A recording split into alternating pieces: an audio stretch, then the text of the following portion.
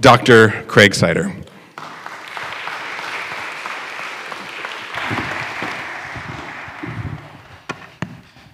Married 42 years. Wow. You know, I look out at you, and many of you are looking across your life and asking, I wonder where God's going to take me. Well, I'm middle-aged. Well, I'm middle-aged if people live to be 126, okay? And I'm looking back and I say, I can't believe where God has taken me. God has been incredibly faithful and generous and taken me on an adventure. And my prayer is, as you give God your heart, God will do exactly the same thing for you.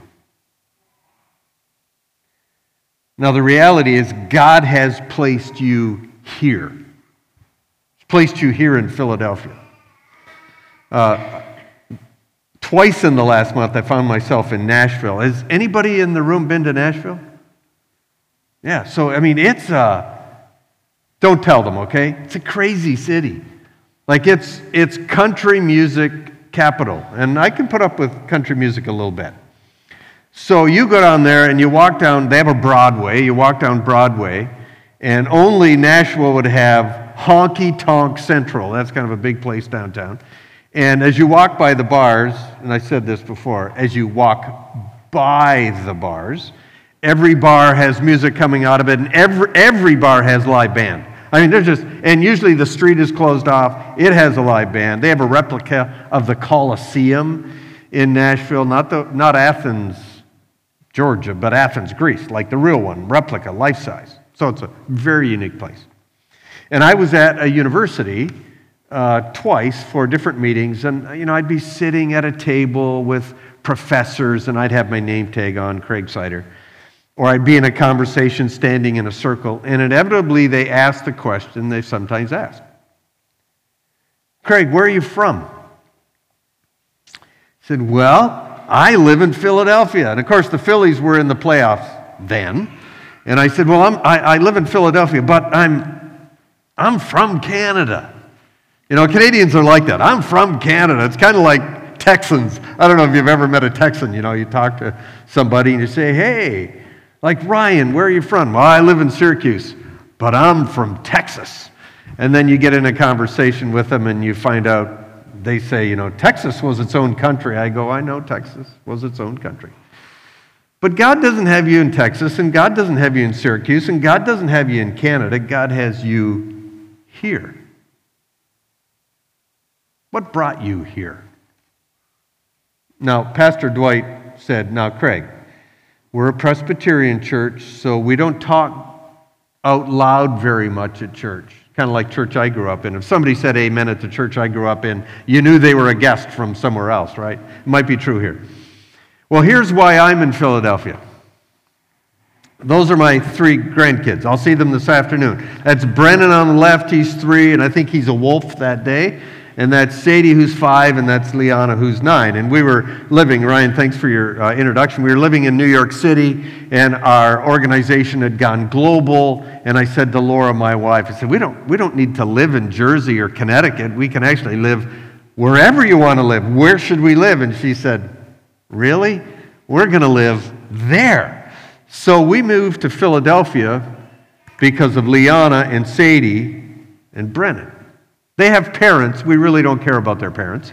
We live here because of them. But God has me here. God has you here. What brought you to Philadelphia? I'm going to say some of you were born and raised here, like you're a longtime Phillies, Flyers, Sixers, Eagles, Union fan. I'm going to guess a number of you came here for school, for your bachelor's, for your master's, for your doctorate. Some of you may have married someone here, and you look to the person beside you and say, you brought me here. Some of you are here because work moved you here. Some of you say, I'm not going to be in Philly very long, and some of you go, well, I might stay for a while. But I want to say to you this morning that God has you here. That was an amen. I just want you to know I'm taking that as an amen back there. Silas, thank you for reading that passage this morning. Can I give it a little context, a little bit of history? I don't know if there's any history majors here. Nebuchadnezzar was king of Babylon. He did some raiding back to Jerusalem, Judea, took some people, moved them back to Babylon. He did it a second time, took some people, moved them back to Babylon. Now God's people are exiles in Babylon. There's still some of them back in Jerusalem. They're going to be taken later. So Jeremiah the prophet comes along, and he's writing from Jerusalem to the exiles in Babylon, and he's speaking for God. So let me read that text again for us. This is what the Lord Almighty, God of Israel, says. Stop. This is not Jeremiah writing and saying, let me give you my opinion. This is the word of God to the exiles, to all those I carried into exile from Jerusalem to Babylon, from New York City to Philadelphia. Marry and have sons and daughters. Plant gardens, build houses, find wives, and give your daughters in marriage so they too may have sons and daughters. Increase in number there. Don't decrease. Seek the peace and prosperity of the city to which I've carried you in exile. Pray to the Lord for it, because if it prospers, you will prosper too. Let me pause and pray for us. Let me pray. Father, you know, as each of us sits here this morning, what brought us to this city for such a time as this. I pray that the truth of your word will be alive for each of us as we contemplate you and your truth this morning. In Jesus' name I pray. Amen. So Jeremiah is writing to people who aren't there by their own choice. God says, build houses, plant gardens, seek the peace of the city, seek the prosperity of the city, pray for the city. God is saying to Jeremiah, you tell the people, God has you here. Fast forward through the centuries, God has us here. This isn't just a stopping point to get something. God has me here. And he has us here for his purposes. And we're here in Philadelphia. Philly's a beautiful place. I mean, it's a place of artistry.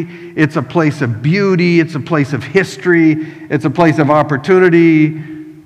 Till yesterday, it was a place of sports, but I think it's going to be again today. It has my wife and I went out for our anniversary to South Street. Beautiful restaurants on South Street.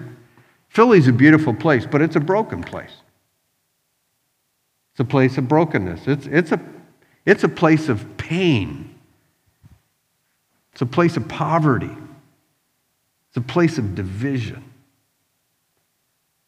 And in the Old Testament, God said to the people through Jeremiah, you're there. Make it good. Then you travel through time 600 years and you come to Jesus. One of my favorite verses out of the New Testament is from the Gospel of John, chapter 1, verse 18. And it says this, no one has ever seen God. No one has ever seen God. But Jesus, God's Son, makes him known. So if you want to know what God looks like, then you have to see what Jesus looks like. So we're going to leave Jeremiah, who was born and ministered 600 years before Jesus. We're going to leave Jeremiah in the Old Testament. But we're going to pull now from Jesus, who lives for us today. And I have a sense that you're here this morning because you either love Jesus or you're intrigued by Jesus. Either you say, Jesus is really important to me. I see him as the Son of God and I want to live my life for him. Or you might say, well, I'm here because a friend invited me, but I'm intrigued by Jesus. Well, I want us to hear this morning from Jesus. What does Jesus say about us being in Philadelphia? Because whether we really like it or we may not, or we're neutral, we're all in Philadelphia this morning. So what's God have to say to us? Let me give you 3 passages. And we'll do it by looking at 3 circles. The first is, if you've been around church some, you've heard this verse for a long time, or these verses, Matthew 28, 18 to 20. And let me read them for you. In fact, can we do this? This is from the gospel, so I'm going to ask you to stand while I read it. Is that all right? I know you were up late last night, so here. Then Jesus came to them, and he said, all authority in heaven and on earth has been given to me. Therefore, go and make disciples of all nations, baptizing them in the name of the Father and of the Son and of the Holy Spirit, and teaching them to obey everything I have commanded you. And surely I am with you always to the very end of the age. You may be seated. Here's the charge of Jesus for renewal. Here's the charge of Jesus for me. Here's the charge of Jesus for you individually. He says, go and make disciples. Go and make disciples. I don't know who you saw this morning that isn't with you here at church, but every person you saw so far today is someone God loves and Jesus died for. Every person. I parked my car on the street and I walked up the sidewalk and there was a guy coming toward me with 2 pit bulls. Now I was tempted to think that God didn't love him, but he does. You've never seen a person in Philadelphia that God doesn't love and Jesus didn't die for. And you know this, that all the nations live in Philadelphia. I take Uber when I go to the airport and I come back from the airport, and I was flying back from Nashville. I got in at midnight, and I'm really glad Uber was still working. And I'm one of those guys that when I get into an Uber, I tend to talk to the person. I know some people don't. I do. And I realize God never has me there by accident. And the person who's driving is someone that God loves and someone that Jesus died for. No exceptions. Now, I don't plunge in by saying, hey, do you know Jesus? I say this, and you have to be careful with this, but I say, I tend to recognize them, and they talk a little bit, and I say, well, I'm from another country. Are you as well? They go, oh, where are you from? I said, well, I'm from Canada. You know what they say? That's such a nice place. They always say that. And I say, where are you from? They go, well, I'm from Pakistan, or I'm from Bangladesh, or I'm from Morocco. And we start to have a conversation, and I hear about their family, and I hear about their work, and I hear what's hard for them, and I hear about their pain, and I hear about their hopes. And I remind myself that God loves them and Jesus died for them. I'm not just getting a ride. I'm encountering somebody that God loves. Your eyes have never seen another person in this city that God doesn't love. Your professor, the one you like the least. God loves them. Jesus died for them. Your coworkers, if you're working. Your friends. Your boss. The cussing executive. The cashier. The person in front of you at the Powerball line, if you get those. The person behind you who lays on the horn when you're trying to drive. The schoolmate who says Christians are absolutely crazy. Every person, no matter how successful or how poor, every person, no matter how nice or how ugly, every person. God loves them and Jesus died for them. And Jesus said somewhere else, let me tell you how it works. It was in Matthew 5, verses 14 to 16. He goes, you are like a light that's on a hill, and when it's lit, it just shines to everybody around them. Sometimes we're tempted to think, well, I could see how that person would make a nice Christian, and I'm not pointing at anybody here, but that person over there, they could never make a nice Christian. That person, I don't think they're far away. That person, they're so mean and so antagonistic. And sometimes I think we forget that when Jesus and the Father picked someone to be his primary voice in the New Testament, he picked the most antagonistic person available in Saul, who became the Apostle Paul. Every person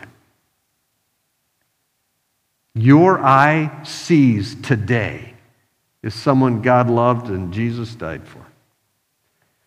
The famed mathematician from France, Pascal, said there's this God-shaped vacuum in every person's heart. Ryan said that Laura and I planted a church in Toronto. It was, I don't want to tell you the decade. It was 1980s. And we were a parachute plant. That means they took my wife and I was 26, and they plopped us in the neighborhood and they said, go plant a church. So we did the best that we could. God was gracious, church grew. I remembered Glenn's name when he started kind of testing the church. His wife came to church some, and I thought, that last name, I know that last name. And I said to her, so what's your husband's name? And she said, it's Glenn. I go, he played in the National Hockey League. He played for Chicago, and he played for Minnesota. Yeah, that's him. He doesn't really like church. So that's okay. Now I would see him at picnics, and one night Glenn said to me, I got to know him a little bit. He said, hey, come on over to my house. I came over to his house. And we sat down at his kitchen table. Ryan, I can picture it in my mind right now. And he looked across at me and he says, I am not going to become a Christian. I said, Glenn, I've never made anybody a Christian. That's fine. Let's have coffee. So we had coffee, and then he started talking about faith. And then we had an hour conversation about Jesus. And I think, prompted by God's Spirit, I said to him, hey, Glenn, can you think of a good reason why you can't become a Christian?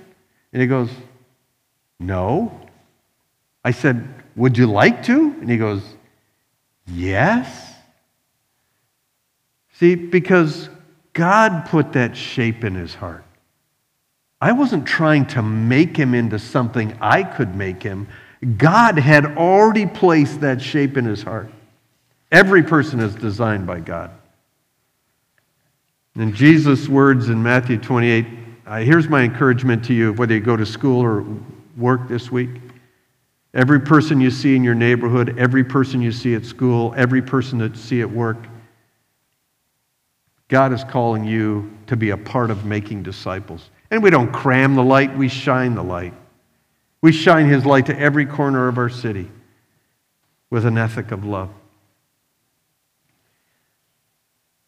I'm enamored by Mother Teresa and how she lived her life. She was, if you don't know of her name, an Albanian nun who went and served for her life in Calcutta, India, and really gave her life to caring for the least of the least, who were the poorest of the poor. And she said, it's not really about doing great things. She said, in this life we don't do great things. We only do small things, and we do it with great love. God has you here, and he has you here to make disciples.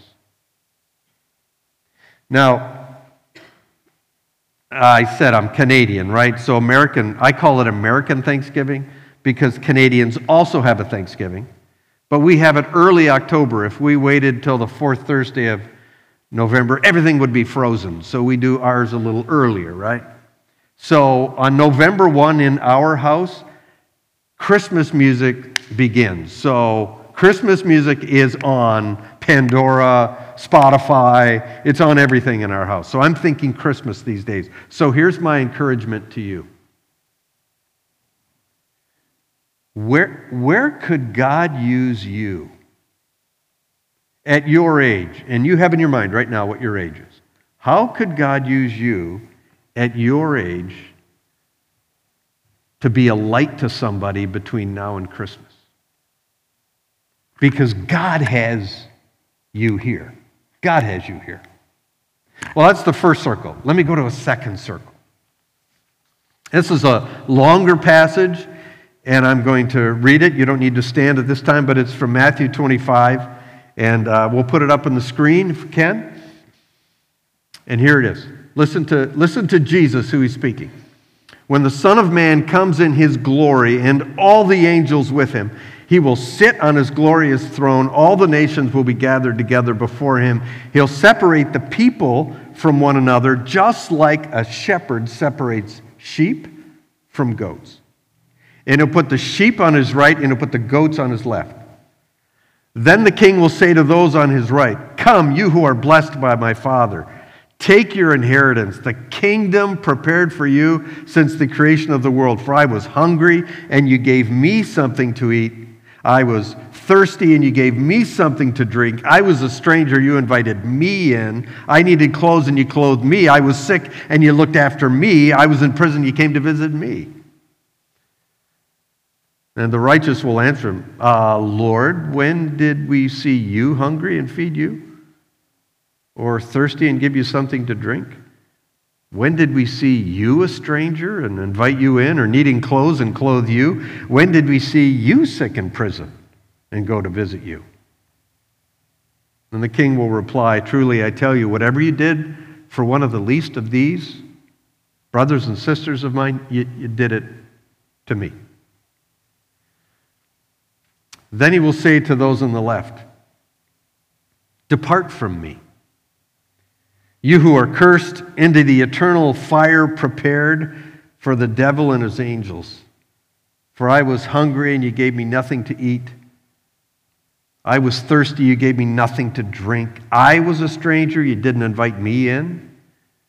I needed clothes, and you didn't clothe me. I was sick and in prison, and you didn't look after me."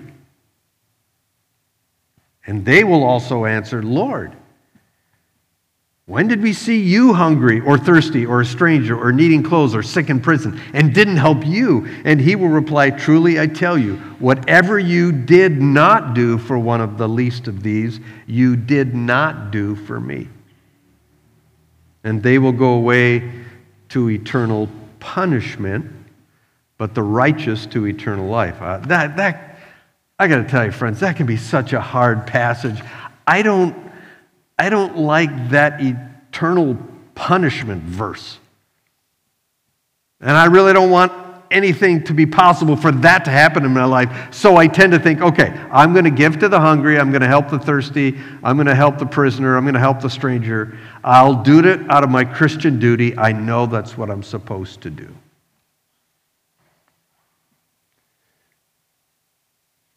Brian said my degree's in business and economics, my first degree, and I love business. I still do. I like how the world works financially. God's given me the privilege of walking alongside a lot of businessmen and businesswomen who've happened to be successful. I won't mention his name, he and I were talking one day. I've known him over 40 years. And I know he loves God. I mean, I know he reads his Bible. I know he gives generously. And he looked at me and he said, "Craig, I don't see Jesus. I can't hear his voice. I mean, I read Scripture, but I don't hear his voice. And I believe in him with all of my heart, but I want to hear him. I want to see him. I want to experience him. I want to encounter him."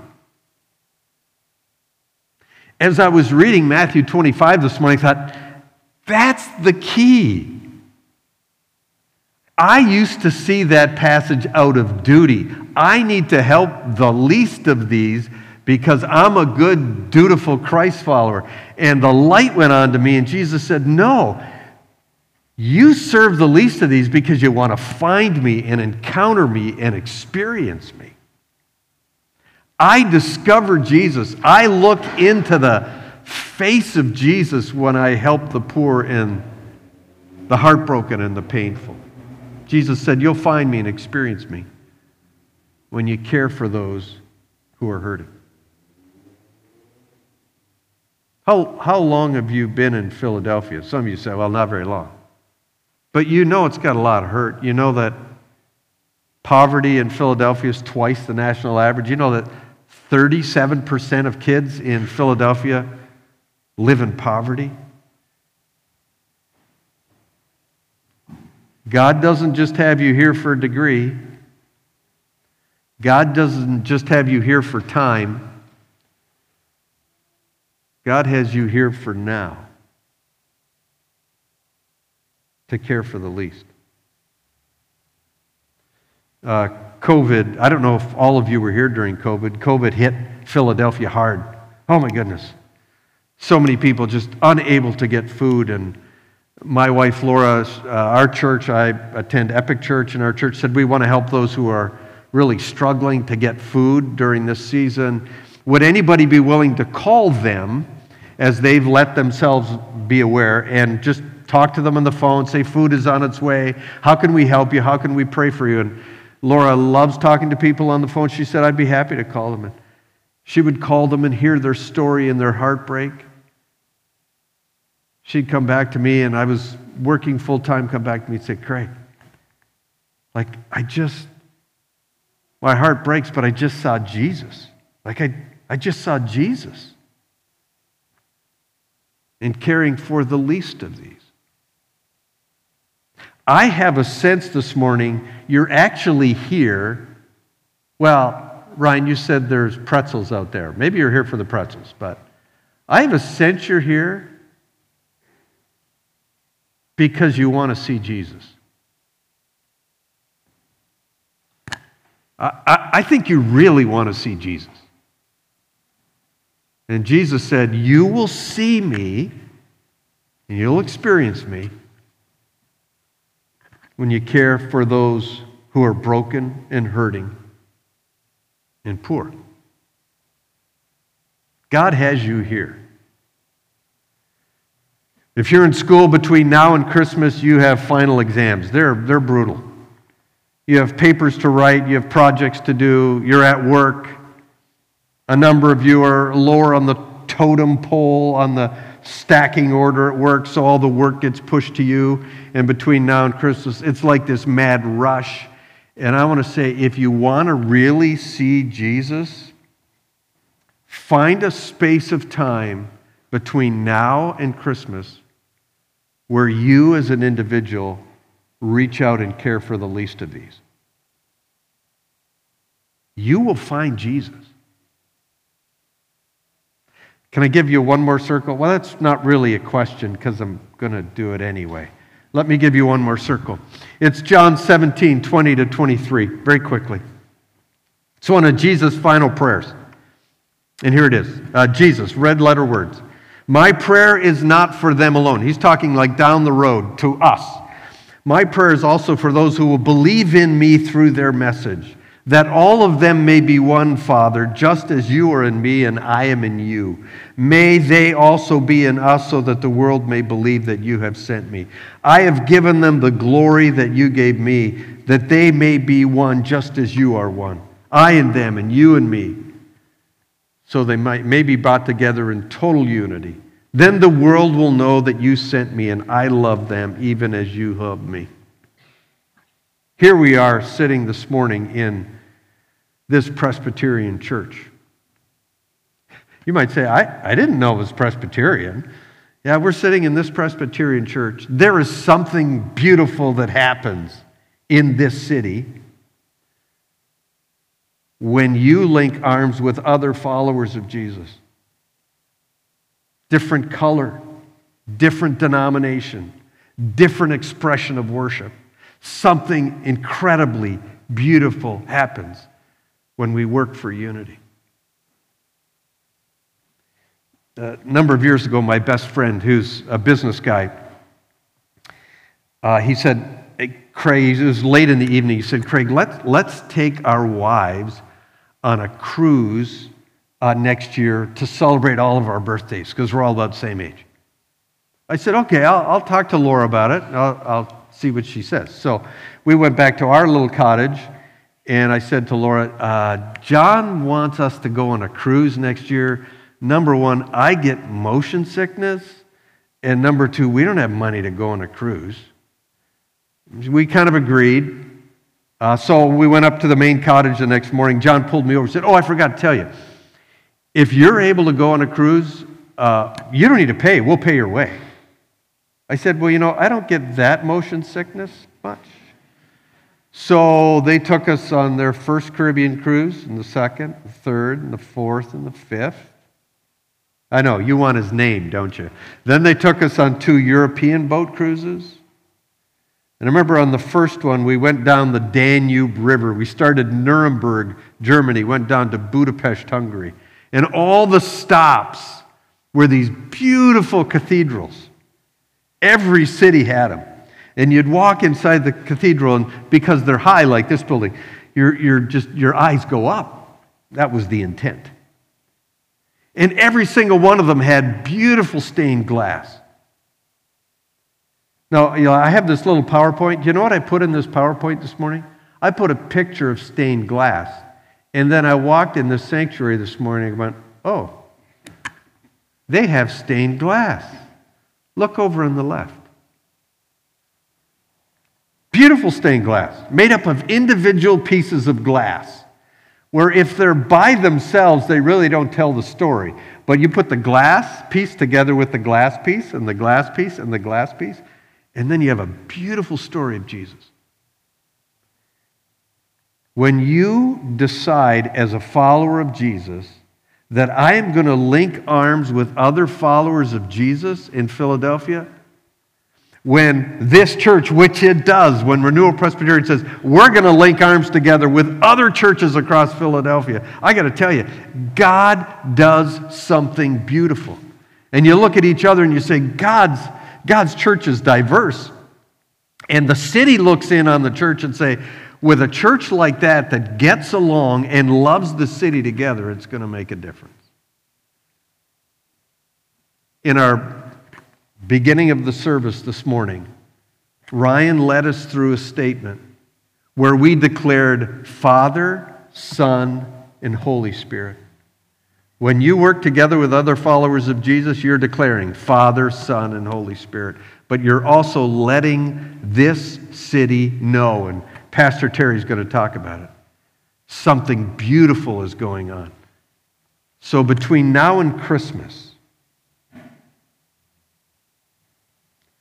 how can you break out of a bubble and link arms with followers of Jesus that are just a little different than you, who don't worship just quite like you do? Or you may think, they're really noisy when they worship, or their expressions are different, but would cause Philadelphia to stand up and say, there's a beautiful church going on in Philadelphia. God has you here. So, Craig, where are you from? Well, I'm from Canada, but I live in Philadelphia,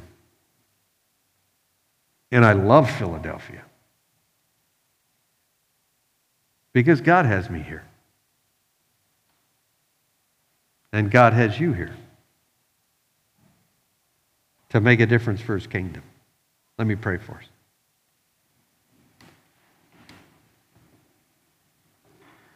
Father, I want to thank you for every person in this room.